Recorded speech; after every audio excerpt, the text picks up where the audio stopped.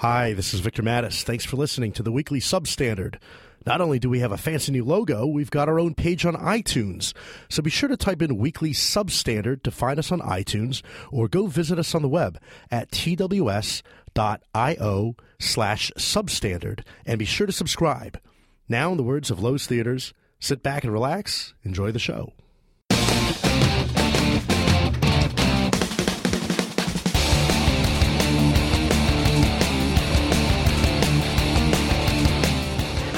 Much we can learn from each other if we can negotiate a truce. We can find a way to coexist. Can there be a peace between us? Peace. No peace. Today, we celebrate our Independence Day.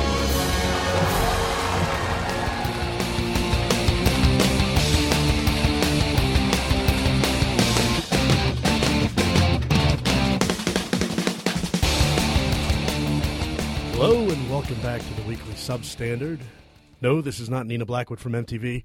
This is Victor Mattis recovering from a nasty bout of laryngitis. I am here in the studio with Jonathan V. Last and Sonny Bunch. It's good to see you both after a week hiatus. Jonathan, how have you been? I've been great. Two of my kids got up at 2:30 in the morning last night, and we're just telling each other stories, and then we're upset when I inform them that this is not allowed. That's lovely. And also, on that note, Sonny Bunch, welcome back. Where have you been? I was in Reno last week, which was very nice. I went to Lake Tahoe. I paid my respects to Fredo, and did very little a bit of gambling, and then sat around with the in-laws a lot. It was fun. You know, the great thing about having the sort of recovering from laryngitis is I get to do my Frankie Potangeli impressions. Wait, can you explain to me the MTV VJ reference? Yes, Nina Blackwood. Who is Nina Blackwood? Oh, my gosh. She was around when you were born. Mm. She started actually maybe 2 years before you were even born, Sonny, and she was one of the original VJs, but her voice is like this. And she is actually on satellite radio now, and if you hear her on the 80s on 8 channel, it's like this. That's great. And, so it was really sexy in the 80s, and now it's kind of just, smoky scary. But anyway, as I was saying, it allows me to get my Frank Potangeli impression here about you, Sonny, being up there in the Sierra Madre, drinking your champagne cocktails. That's right. Yeah, that's good. It's going to be that's one good. of those Thank episodes. You. Thank you. And as you know, people here have been recovering still from the election that we so presciently sort of predicted. The outcome, if you listen to the other episode. Previous episode. Oh, my gosh. Last time on the weekly Substandard. We really nailed it on the head. It was scary. It was like Nostradamus. But anyway, people are preparing for, of course, the arrival of Donald J. Trump and the transition team. But as you know, Sonny, it's not the only arrival that we're preparing for, is it? No. Do Arrival. you have a team of monkeys who sits around writing these transitions for you? All the way ahead. I spent weeks on the segues. Yeah. I'm with JVL. You need new monkeys. So Arrival is actually, it's been in theaters for 2 weekends now. We're holding over for another because somebody was too sick to do this. Cough, Victor. It's been going around. I just want to point that out. And, Jim Swift got it. Mike Warren got it. Granted, all three of us were drinking from the same solo cup. Maybe that didn't help. Yeah, this is why you got to stop spitting in each other's mouths. So Arrival in theaters now. Everyone should go see it. It's probably at the top of my list of movies of the year. It stars Amy Adams as a linguist who must help the United States government solve the language riddle of an alien invasion of sorts.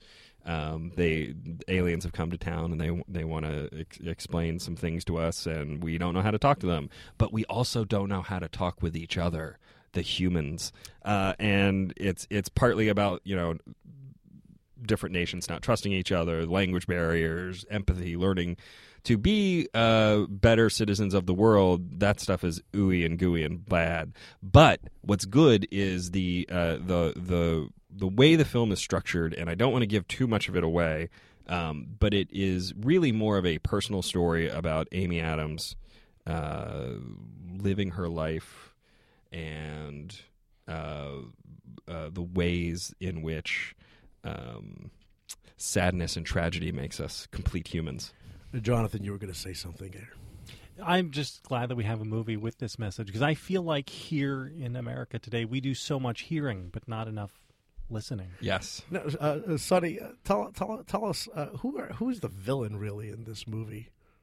The villain is a lack of understanding. It's really more of a concept. Well, I saw the movie with my 8-year-old son. Sorry, I know it's kind of G-rated material for him these days, but I went to see it, and anyway, I came away thinking that the enemy in this movie was right-wing radio.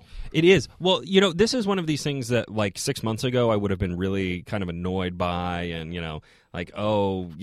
right-wing radio doesn't have the ability to, like, make soldiers want to blow aliens up on their own and contravene orders. But I'm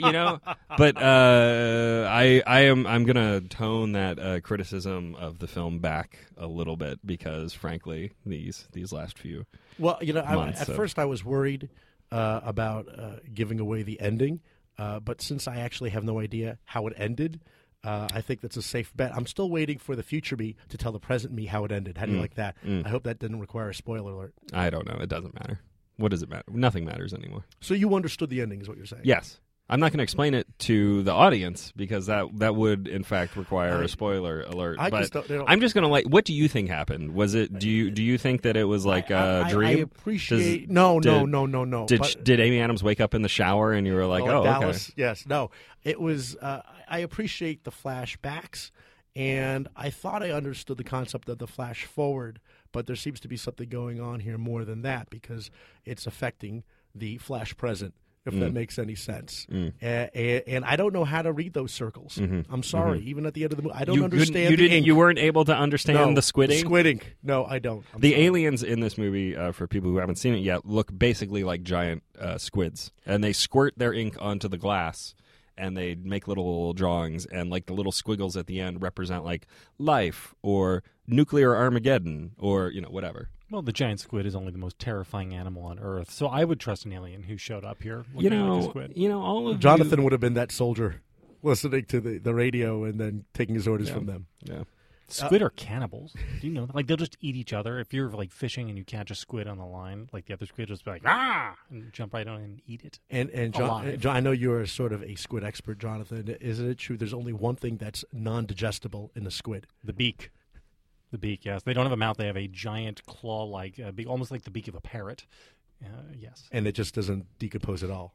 No. So they will. The reason we know about you've just wound me up to make me embarrass myself again. But you know what? I'm just going to, no shame, no judgments, go forward. So when the giant squid, which is one, as I said, the most terrifying animal on the planet, the reason we've never seen one alive, a fully grown giant squid alive. And so the reason we have estimates of their size is because they have found the beaks of them inside the bellies of dead sperm whales, because the sperm whale is the only thing which can hunt and kill them.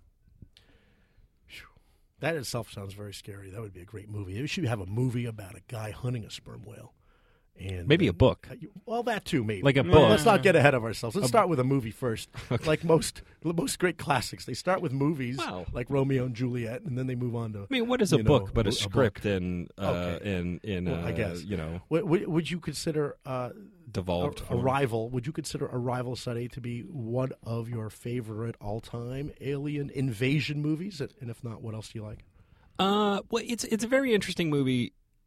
In that it is kind of like Contact, but more artsy, and it is more artsy, more than artsy, Contact? way more artsy than Contact, way more artsy. But it has been sold kind of as this like action thriller, which it's not that at all. It's not that at all. I don't know if it's my favorite alien invasion flick. When I'm gonna sit down and throw in an alien invasion flick, it's gonna be like an action adventure type movie. It's going to be an Independence Day or, War of the Worlds or something like that. Which one? We get to Independence Day. You're garbage. You're a garbage I'm human with Jonathan being. on that. Oh my God, you're both garbage. That was too crazy. The Maybe War of the Worlds. maybe this is clarify. just because I'm a little bit younger than you. I saw it in the movie theaters. This was like a formative cinematic experience. You were 3, I think, at the time. Yes. The you're of course referring to Tom Cruise War of the Worlds, not the Orson Welles War of the Worlds. No, not the radio broadcast War of the Worlds. But there was That's a movie. not what I throw in. There was a movie. No, there was a after the movie. Yeah, radio. there was a movie. Not an Orson Welles movie, but and I am referring to the Steven Spielberg War of the Worlds, though. How about you? Pretty John? good. How about you? Actually, John? I thought the Steven Spielberg Yeah. Cruise War of the Worlds was pretty good. I feel like we've now done. Is this our 4th or 5th episode? 4th episode, and I've mentioned The Edge of Tomorrow in every single episode. I really like it. That's one of my favorite alien invasion movies. I really, really love Contact. I actually just rewatched it, and it is, I would say, I watch a lot of movies while running on the treadmill, and Contact is like the lower threshold of enough action to keep you invested in what you're watching while you're running like 6 or 7 miles. And it's pretty great. And you have Nell hearing things, and the great Bill Fichtner, who is really, I think that might have been the first time I'd ever seen Bill Fichtner on screen, and he's a fabulous character actor. How about Rob Lowe as the Ralph Reed character? Rob Lowe as Ralph, Right. not just Yeah. like as little, As like literally almost literally like Ralph Reed. basically dressed as Ralph Reed. The only time Tom Skerritt has ever been bad in a movie, I think. And Was he really bad though? Wasn't he just reunion- speaking for the rest of the He was world? greedy. a reunion between Jake Busey and Jodie Foster they were together for the first time on screen since they were kids, I think. I love almost everything about that movie. When you say almost, I'm going to throw a name out there. Matthew McConaughey. Did you like him? Was he young? I thought he was like McConaughey. Joel Osteen, wasn't he? He was sort A of little bit, spiritual yeah, leader. a little bit. And there's a sort of a May-December thing going on. It's unstated because they try to play him as older than he actually is in that movie, and they play Jodie Foster as younger than she actually is. It's great. This is Zemeckis at the height of his powers for me. I really dig that. It's no Forrest Gump. Garbage. I don't know. So, but when you think about alien invasion movies, you have to really, I think, resegment them down into subgenres. Like we were laughing about this. If you go to Box Office Mojo, you can look up the rankings of box office by movies for the category of alien invasion. Like the highest grossing alien invasion movie of all time is The Avengers, which is not an alien invasion movie. Like number 2 is the Transformers. Transformers is not really an alien. You're talking about invasion superheroes movies. and robots. Yeah, exactly. So, I mean, there's like the insect alien movies like Starship Troopers. There are germ alien invasion movies like the Andromeda Strain. They're the humanoid alien and like, I guess, like the E.T. Kids sort of alien. E.T., I guess, is an alien invasion movie of a sort. And then there are like the hard sci-fi movies, which are, I would say, Contact, I think I would count as a hard sci-fi. The Andromeda Strain probably count as hard sci-fi. And I don't know. And then but there's something about this genre, the whole alien invasion genre, which really lends itself to the B movie. And I love, like, They Live. Yeah. They Live is great. Yeah. The Faculty. I think Jon Stewart's only feature film appearance is in The No, Faculty. he was also in Big Daddy. Is he in Big Daddy? too? He's like Adam he's a Sandler's. lawyer, He's right? Adam Sandler's dick roommate. Yeah. But, Who you is know, the actual father? The Thing, Mars Attacks. I don't know. And if we're talking alien invasion. Could we? Are we right, allowed Thing to with broaden Kurt this Russell. out Let's go to with Kurt Russell, like John Carpenter's The V? Thing. Yeah. Could we broaden that out to Yeah, V? that's alien invasion Sure. television Yeah. show. Yeah. Movie. And Which that is for me like the gold standard. Of, V the like one that came out in like 2005 or 6 or whatever, right? That one. That one's so Morena much better. Baccarin. Yes. Yes. No. Morena Baccarin was so good in that movie / TV show. No, I think Jonathan and I were talking about the one from V, the Final 1980s. Battle. V, the Final Oh, Battle. my God. We were in 5th With Michael grade. Ironside. Yeah, Again, I've I mentioned was Michael in Ironside in every He was podcast we've in, done yes. too. And Michael Ironside playing Michael Ironside yet again. It was gripping. It took up a whole week of my 5th grade, and to the point that we came in one day and everybody was just, lethargic. And the teacher finally said, "What? Has everyone been staying up watching V, the Final Battle?" And that actually was true. And it was at that turning point when you realized, first of all, that the aliens were not your friends, and 2, the woman was pregnant with Alien. Do you remember this? Alien Baby. Alien Baby dream sequence. Alien Baby from the Freddy Krueger guy. Yeah, Robert Englund. Right, Robert And Englund that's plays right. And she dreams. Was it Robert Englund a V? He was, but an a alien. nice one. He's He sort was of a a good beta. V. Yes. He's a beta V. He's a beta V. Part of the fifth column led by Martin. Don't ask me the character Martin's last name, but Martin was the really good alien leader who led the fifth column that That's supported right. the That's human right. race. Versus Mark Singer, who was the leader of the Rebel the Americans. Beastmaster Mark Singer. And the thing about the dream, there was a dream sequence where she imagines having the baby, and she comes out and she looks perfectly healthy and happy. And then the baby opens her mouth. It's got a forked tongue. And it was wild. But then in reality, the baby was fine. And then they go, wait a minute, you have twins. And it was always a matter of, it's like sci-fi meets soap opera.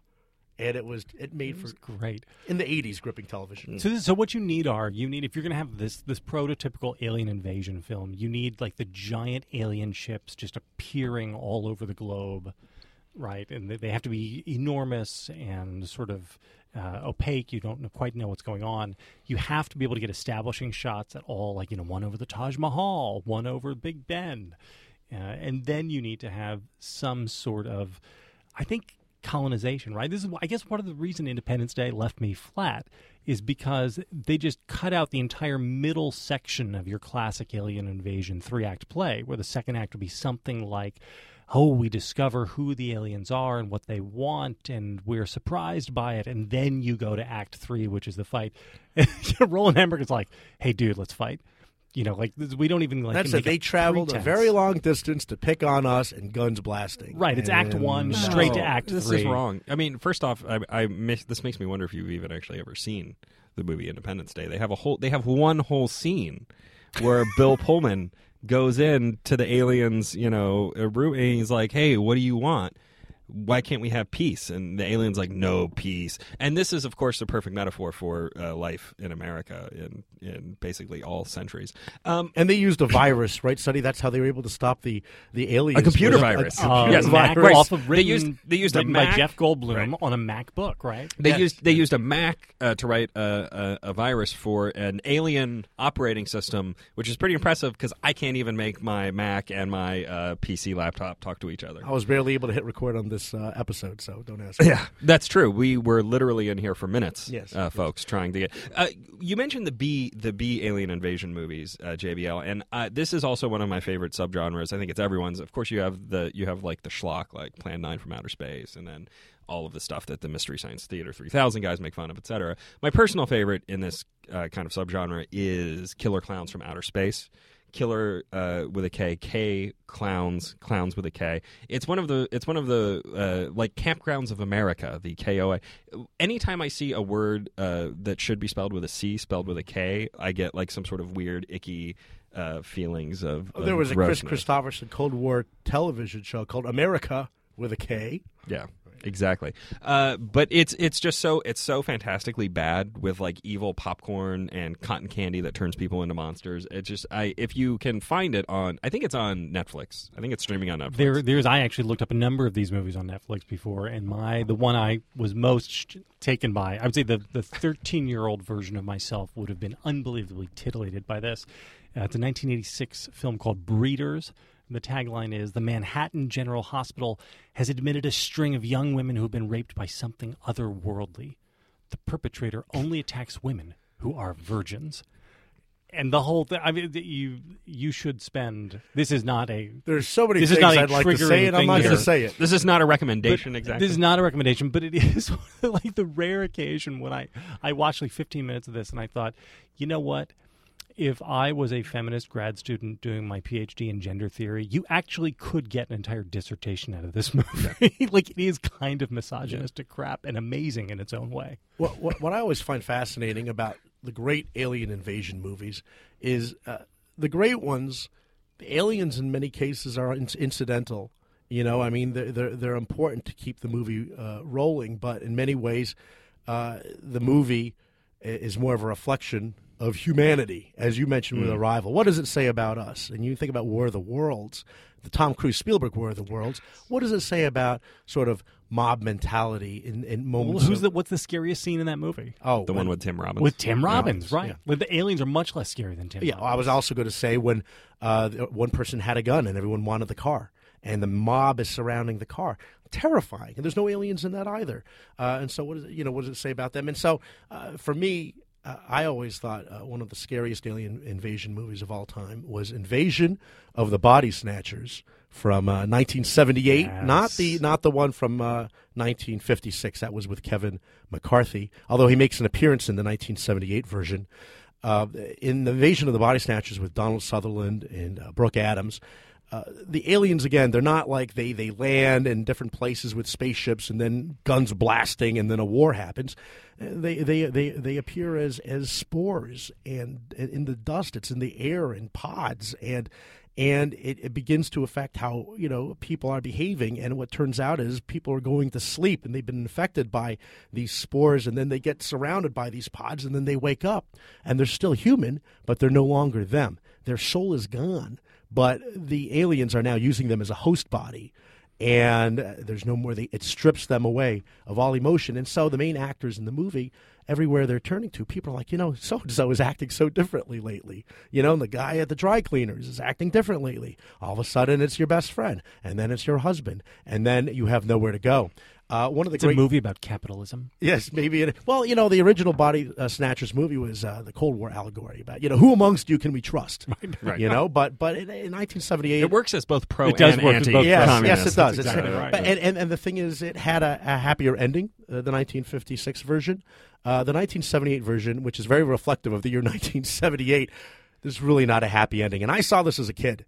And that was one of the first times you realize that not every movie has a happy ending, and it's horrific. And I'm not going to say how it ends. But you can spoil movies that are 40 years old. Yeah, maybe. There's a statute of limitations There's on a this. long scene at the very end because, the only people who survived managed to stay awake. It's very much like Freddy Krueger, Nightmare on Elm Street. Don't go to sleep. Yeah. And Donald Sutherland is acting like an automaton, and he's going through, in order to blend in with the other aliens, he's able to do all his different things and go with the crowd. He go up into an elevator, out, and then he's standing out in the middle of the square in San Francisco, and the woman, his friend, she shows up, and she survived too. And so she sees him, and she starts, crying in tears of joy. Thank God we both made it. And Donald Sutherland just looks at her, and then the last thing he says is he opens his mouth, and this alien noise comes out of his mouth, and he points at her because they're all pointing and ratting around, and she screams, and that freeze-frame scream, and it's over. That's the end. Yeah. I will be honest, this is a big confession I'm about to make. I've never actually seen any of the Invasion of the Body Snatchers movies. I'm embarrassed. Sonny? And I know what they're about, and I've read the summaries, and I've even used GIFs on Twitter of the Donald Sutherland pointing. That's and, terrible. You got to see it now. The problem is I feel like I've already seen it. Because I just gave away the ending? Now That's great. you No, spoiled it for me. You have to see. Who was also in this movie is Leonard Nimoy. Leonard Nimoy's in the movie, and he's the voice of reason. Oh, that's right. So they always say, turn to Doc so-and-so because he's like this expert psychologist, and he can explain everything logically, rationally. And then eventually, he changes, and then he actually explains on behalf of the aliens. And he has this line, and he says, "We came here from a dying world. We drift through the universe from planet to planet, pushed on by the solar winds." And that's all you needed to know. You know what I mean? And it's coming to, and that's all they do. And their whole point is, how we is need to that survive. how is that any more explanatory than what they do in Independence Day? It's the same thing. Well, he says we adapt and we survive. The function is survival. We don't know what's going on in Independence Day. Independence Day, Alien they're mining the earth for not. all This of is its a different. substance. No, what Independence they're Day is an action movie. This is a thriller. That's These right. are But you different know what? formats. I'm going to top you right now. Okay, what have you not? Sci-fi movie I have not seen. Avatar. Oh, wow. Look, they just passed out. I am now alone in the studio. Thank you. I mean, frankly, you're not really missing out on that much. It was like the biggest movie of all time, wasn't Well, it? just because it grossed a lot of money doesn't mean it was good. Yeah, the I feel cultural so much better now. the cultural footprint of Avatar is about 3 inches big. I mean, it left no mark. I'll tell you, Jonathan, on the what culture. turned me off. Do Was you disagree? That's what she said. No, you're totally right. I mean, I couldn't name a single line. I couldn't recite a single line from that movie. I can't really think of an image from the film other than the Smurfs going when their tree gets blown up by the heroes of the film, the marine humans, the marine humans who are trying to get the unobtainium The unobtainium. That is the mineral they're trying to get. Well, that's the thing, Sonny. The unobtainium. That was what sort of turned me off. I didn't like the idea of humans as the bad guys and this whole sort but they're of not the bad guys. They're the good guys. Environmental lecture. Right. I just didn't want that. I have to say, so there was it circulated like 3 years before the movie came out, an early version of a scriptment. So not a script, but like a 60-page Cameron treatment of the script. And it was amazing. Actually, it was much more hardcore. It was much more hard sci-fi, actually. And I read that years before the movie came out, and I was like, "Wow, this is awesome! This is going to be great." And then this is one of the rare occasions where Cameron seems to have made a worse movie than he set out to make. But I would say it was worth seeing in the theaters on a giant IMAX screen just to see technically what he did. Yeah. With Did you IMAX see it in 3D? Yeah, It is one of the few, one of a handful of movies. He invented the technology to do that. It was an amazing achievement. Frankly, I forget what won Best Picture that year, but I would have been fine if it had won Best Picture solely because what he was doing was creating an economic lifeline for his industry. Hurt Locker. Yeah, Hurt Locker. Oh, come on. The Hurt Locker was much better than Avatar. Yeah. Well, but in terms of importance for the industry, I would say Avatar is much more important. Yeah, but anyway, but as a piece of like narrative, as a piece of storytelling, it is utterly inconsequential. Do you find that the special effects are dated looking now, or no? I haven't seen it since I saw it in the theater. I would say this is a movie that probably nobody ever watches on home video. Yeah, because you have to see it on a giant IMAX screen. I will say that I have flipped by it on like FX or HBO or something, and I watched maybe 2 or 3 minutes of it. I'm like, and keep going. Don't the aliens cry when they hunt the animals that they eat? Oh, probably. I don't know. And they plug into the animals. Yes. Okay. Well, no, they plug into the earth. They plug in or the trees. I don't know. Yeah. How about you, Jonathan? Something you haven't Maybe seen they do plug into the animals. Yeah, when they're like flying, when they're flying the animals, or to reproduce. I don't know. How about you, Jonathan? I know I'm known as, to the extent that I'm known anywhere, as the big Defense of the Empire guy. I have never seen Star Wars. I All just this read time. the Wikipedia entry. And Wow, you heard it here first, folks. Wow. No. So, it's actually more embarrassing than that. I was thinking about this. I don't think I have ever seen 2001. It's possible that I saw it as like such a little kid that there was no reason I should have been seeing it as like a 6-year-old or something.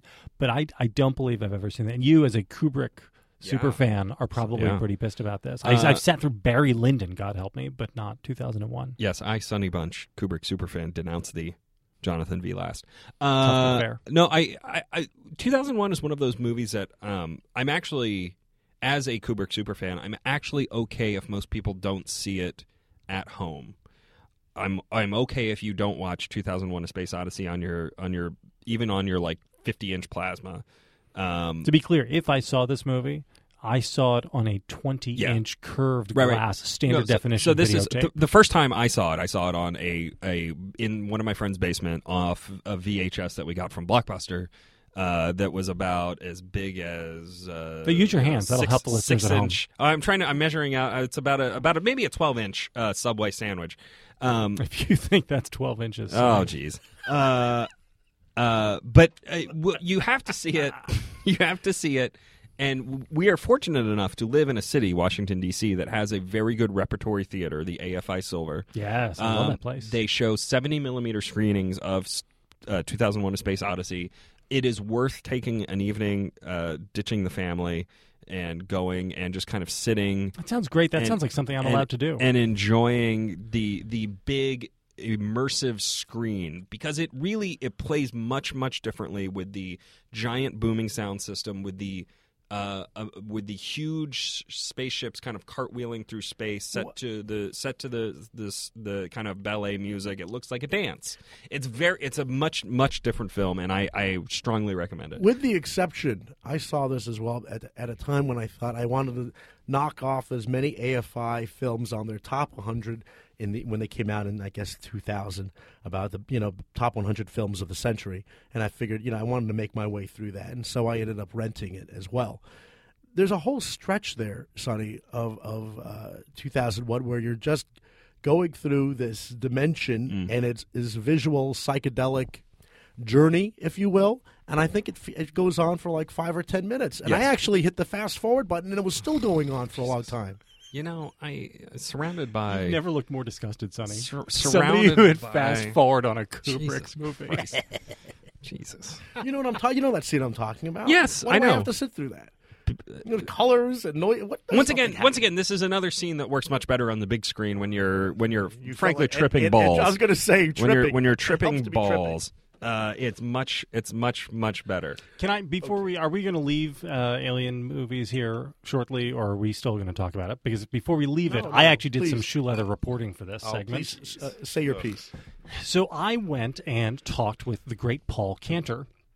Paul Cantor, who some listeners may know as the genius professor of Shakespeare at the University of Virginia. Did you ever take classes with him? I did Simon? not, unfortunately. I did Boy, not. that is a huge loss. Look, it's one of my many regrets. So, listeners who might be out there who have not, go out and buy a copy of his first book, Gilligan Unbound, because it has the single greatest pop culture and politics essay ever written, which is called Shakespeare in the Original Klingon, which is about the Cold War and Star Trek, and it's just unbelievably awesome. But he wrote more recently, a collection of essays called The Invisible Hand in Popular Culture, and he has an entire chapter on alien invasion movies. So I reached out to him and talked to him a little bit about it. And he says that the key movie in all of this is actually Mars Attacks. So what happens in the 50s and 60s, the alien invasion movies were, as we said, largely about the commies. And then beginning in the 90s with the X-Files, it all became about the problem that it was already us. It was the government. And it became this globalization and the American fears of globalization and conspiracy theories. And then Mars Attacks comes out, and it is the rebuttal to this, because the elites in Mars Attacks are not the ones with the answers. It's like the rednecks and the people out there who are decentralized. And it is a sort of populist response to the concerns about globalism and elite manipulation of the American culture. And that's what Paul Cantor says, and he's smarter than we are. So I thought I would pass it on. Mars Attacks is great. It's pretty funny. Mars Attacks is great. It's a little dark. Well, It is kind of dark, very, right? And well, it's a very weird dark. And tonal juxtaposition of yeah. how funny and bubblegummy Yeah. the colors are. Then with the weird aliens who almost have like a Minion-esque like gag thing to them. Yeah. Then with like how dark it becomes. And it's another one of these movies that is like very kind of its moment, where you have Martin Short as basically the George Stephanopoulos type character. Yes. And Please Go ahead. continue. No, I was going to say there's one great for me with Mars Attacks.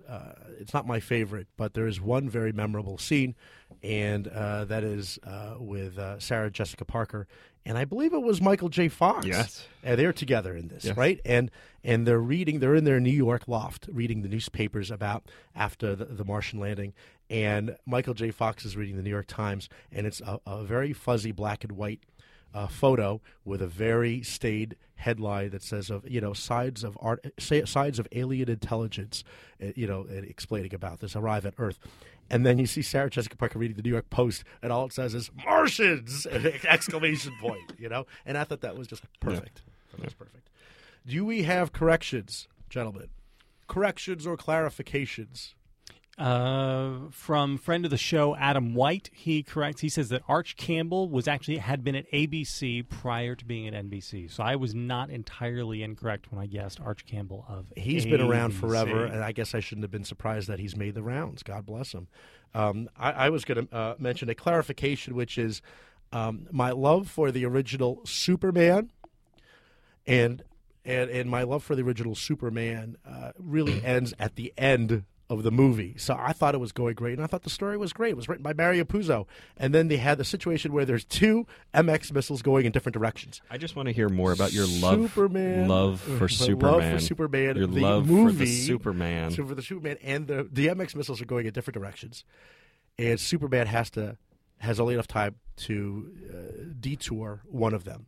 And so he's a man of his word, and he chooses the one that hits He can Weehawken. fly fast enough to reverse time itself. Well, this is what happens.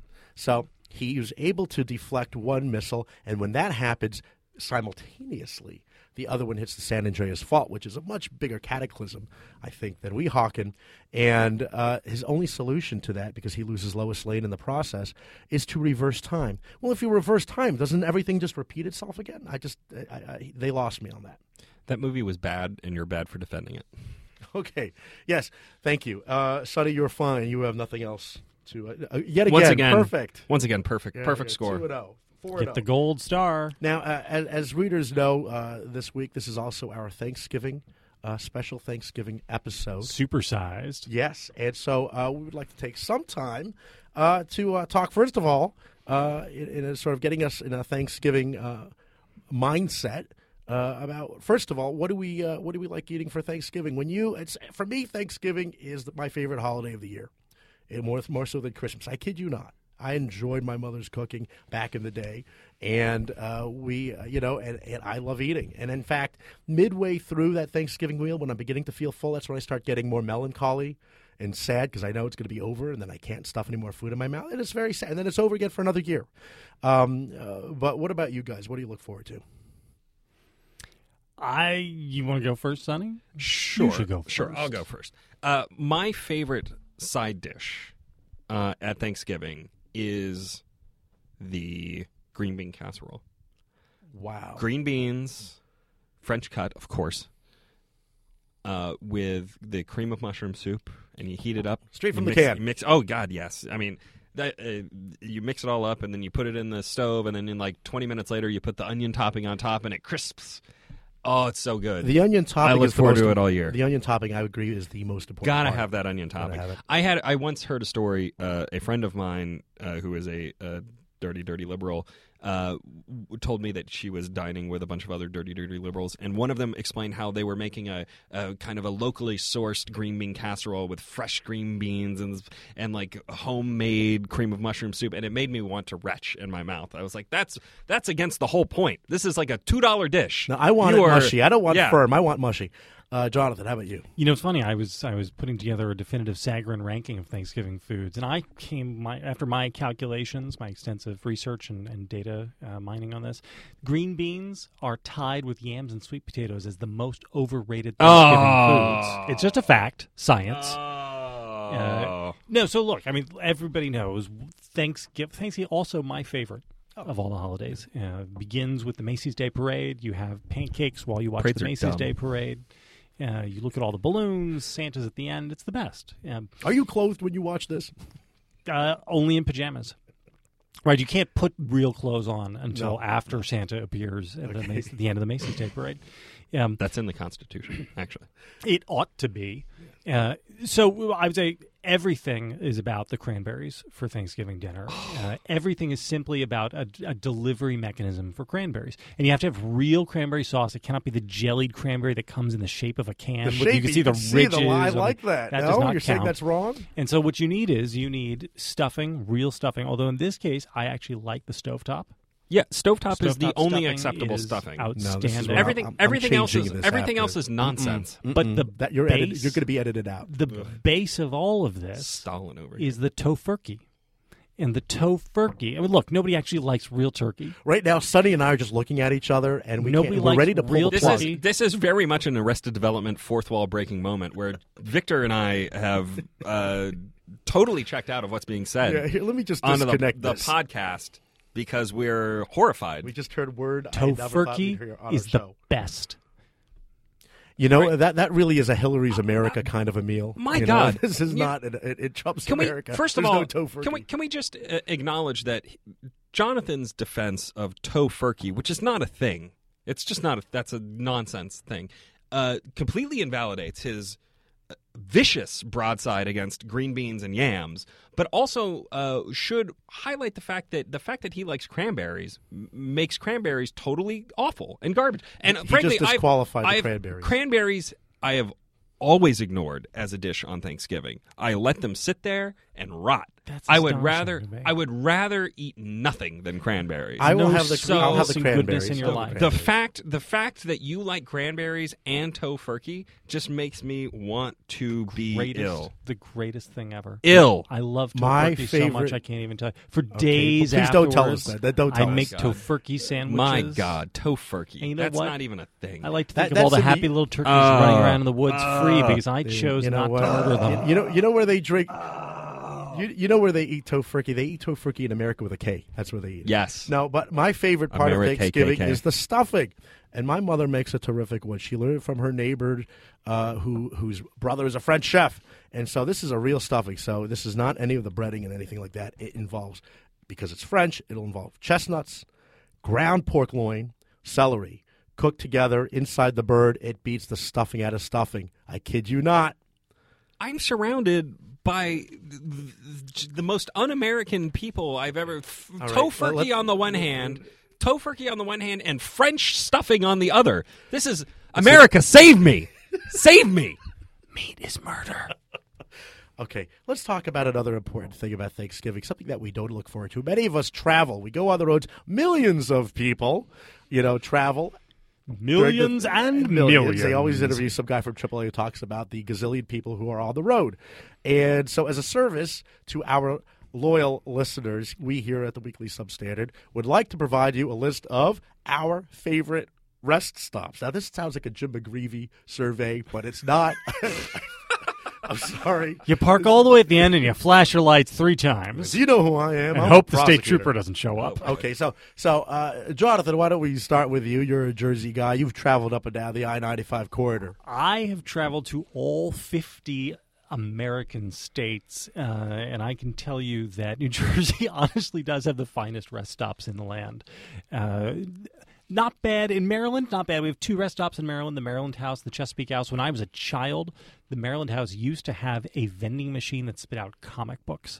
That was like the greatest thing ever. You put 50 cents into it, it just spit a comic book out at you at random. That is long since gone.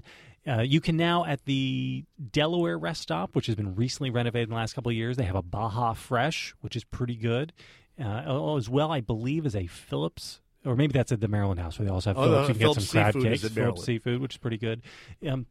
But otherwise, you go down to North Carolina, you get these bizarre garbage rest stops where all you do is you pull off and it's like toilets and vending machines. You go up to New York State, like the Sawmill Parkway, and the rest stops are literally you just pull off the parkway where the cars are still whipping past you. You run inside, and it's like being in a tiny convenience store. That's the same as the Merritt Parkway in Connecticut. Yeah, exactly. So, but you go to New Jersey, and whether you are at Cheesequake on the Garden State Parkway, the greatest name of any rest stop anywhere. Love Cheesequake. Or on one of the many amazing New Jersey Turnpike rest stops, Woodrow Wilson, Richard Stockton, Grover Cleveland, James Fenwick. There are so many of them. My 2 favorites, Molly Pitcher and Joyce Kilmer. Yeah. Joyce Kilmer was my home rest stop, as I like to think of it, and they're just great. I don't even know who she is. You have a Sbarro, you have a Cinnabon, you maybe have a TCBY frozen yogurt. A Starbucks now, many of them, they pump your gas for you. So if it's a cold and rainy Thanksgiving night, for cheaper than you pay in a communist place like Maryland or We're DC providing or Virginia. Jobs. New Jersey providing jobs. Sonny, it's the best. Sonny, do you have Vic, yes. why don't you name your this? name All right. yours Well, my first thought was, I don't want to give away what my favorite rest stop is because I don't want everyone to know the little secret of where I like to go because then everyone will go there. And so I thought I'll just do a little misdirection and just recommend everybody go to Molly Pitcher because nobody ever goes to that rest stop. Exit 8 on the New Jersey Turnpike, always very quiet and clean. My other thought is if you're heading up 95 North, for me, I'll probably get off at James Fenimore Cooper, perhaps. So to speak. Or Fenwick. So I'll get off there. Isn't there a Nathaniel Hawthorne there somewhere too? But there's Cooper. Cooper's there. And if you don't go there and you're heading your way, then you got to hold it all the way to Connecticut, okay? Because there's no other good one. You got to hold it. Don't go to Vince Lombardi. It's Daddy's not up stopping there. the car. Wait, what's wrong with the Vince Lombardi? Oh, it's messy. It's just a mob seat. Same thing with the Connecticut Welcome Center. Isn't it insane that New Jersey has a rest stop named for? It's like, we have no good football in the state of New Jersey. We want to appropriate. Vince Lombardi's a great guy. He spent 5 minutes in the state once upon a time. Let's name a rest stop after him. If you're going south, my actual thought is this, which is, the best places to go are not actually rest stops. Get off at one of the local towns like Belcamp, Maryland, which is exit 80 on 95 South in Maryland. Then you get to avoid all the bad rush at Maryland House or Chesapeake House. There's in Belcamp, the town, it's very close to the interstate. You got McDonald's, Burger King. There's even an Arby's. So that's my advice. My God, this is the worst, most DC/New York/New Jersey/Maryland centric segment of the show of all time. That being said, my favorite rest stop is in none of these garbage states that you guys just mentioned. It's exit 140 off. Exit 130. Exit 130 off of I-95 in Virginia, where there's a Wawa and a Burger King And that's literally all you need at a rest stop. No, I'll give you props. I mean, for my Wawa. God. Wawa My God. is a Jersey thing. This whole rest stop obsession that you New Jersey people have is totally fascinating to me. It's bizarre, it's weird, and fascinating. When are they going it's to? America. My one real question about the New Jersey rest stop ridiculous system is when are they going to rename one of the rest stops after New Jersey's greatest native son, Bruce Springsteen? That is a very good question because, they haven't gotten to Springsteen yet for whatever reason. But as you know, at one of the rest stops, there's a Howard Stern bathroom. Did you know this? No. Yes. Howard Stern had Governor Christie. Christine Todd Whitman, rather. Excuse me, Christine Todd Whitman. He had her on the show, and he said, if I vote for you, will you name a rest stop after me? And she made a compromise and named a men's room somewhere on the New Jersey Turnpike after Howard Stern. How is that not illegal? How is that not bribery? New Jersey, terrible. Let's move on. I want to talk about quickly the spirit of the week. This week we got a good one. It's Bullet Rye. Bullet was resurrected. I went there with the Distilled Spirits Council in 2015. It's a beautiful renovated facility at the old Stitzel-Weller Distillery in Shively, Kentucky. There's a sign on the door, by the way, there. I took a picture of it, and it says, "We make fine bourbon at a profit if we can, at a loss if we must, but always fine bourbon." And to that I say, God bless. It's really interesting. Rye, since 2009, has now increased in demand by more than 536%.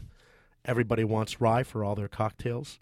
And that is our spirit of the week. So how did you like it, Sonny? I am a big fan of the Bullet Rye. The Bullet Rye and the Dickel Rye are basically 1 and 2 in some order on my rye rankings. Oh, you don't know Dickel. Okay. Can you get Dickel Rye at one of the New Jersey rest stops? Yes. The Molly Pitcher one, probably. My Smirnoff Ice over here is fantastic, by the way. Which flavor are you drinking? Lemon. Oh, that's a good one. You should try the passion fruit next episode. That is, I believe, all the time we have for this week's episode of the Weekly Substandard. Yes. Tweet us your questions, complaints, or compliments at Victorina Mattis, at Study Bunch, at... Don't bother tweeting me. Everyone tweet at JBL. By the way, we've got a new fancy logo and all, and we are now on our own on iTunes, yes? iTunes. So you can go to iTunes separately, just type in Weekly Substandard, and there we are. So until next time, happy Thanksgiving. That was great. It's good that we're the rest stop jokes are really really work. It's good that we're telling people to go to the Weekly Substandard at iTunes right now at the end of the episode after they've listened to the whole thing. They don't have any idea. It's the payoff. After they closed this 20 minutes ago when we were going on about tofurkey. Oh, I was afraid if I mentioned at the beginning they'd be turned off. God, tofu's so good. Oh my God. So I told you the big news for my weekend is I finally got a Blu-ray player in the year 2016. Nice. It's so exciting. Good to Nice. play. And it has access. I would have given you my HD DVD player years ago if you had asked me. Do you still have your DivX player? That's what I want to know. I skipped DivX. That was for commies. Yeah, Oh, that DivX was a good garbage. call. Good I still have call. my HD DVD player, though. Yeah, I still believe have it didn't because I watched- Jonathan convince you, Sonny, to get an HD DVD player? That sounds like something Jonathan would do. No, Maybe. I still have it so I can watch Blade Runner. I watch it once a year, and that's literally the only thing I watch. And on you my watch HD DVD Casablanca, player. right, on HD DVD? I used to. Yeah. Casablanca. HD DVD just superior to Blu-ray in every way. It's one of these things Well, like the Beta Betamax. And No, versus VHS. no, this is actually wrong. It's the opposite. HD DVD, people thought it would win because it was cheaper. No, it was more And expensive. better. It lost because of just corporate backing. The corporate money was all with Sony Anyway, and I've been Blu-ray. watching Netflix. Amazon is very exciting. Oh, you found that you can get Netflix streamed to your I don't, to your even TV know, box? I don't even know what Wow. streaming is, but you know what? But here's the problem. Then it stops like every 5 minutes. Oh, got a buffer. You and Matt Labash are the only people in the world that I know who still get actual discs delivered to them. No from more. Netflix. No. So I canceled that. Now I'm on this new thing where it, without any connection to wires, it just travels through the air. Wow, Can you that's like control magic. your Blu-ray player with your flip phone? With my BlackBerry, yes. And so I'm watching Stranger Things. I finished that. It's Oh, a terrific show. Well, What's that? We can't. You got to watch it, and then we'll talk about it. It's one of the greatest TV shows of all time. Okay, You know what you would probably say about Stranger Things if you watched it? Outtakes? those were the outtakes. Those are the outtakes. We're still doing the outtakes. Yeah. I was trying to set up the punchline for the outtakes. Which was? Do you know what you would say about Stranger Things if you saw it, JBL? I'm sure it's fine.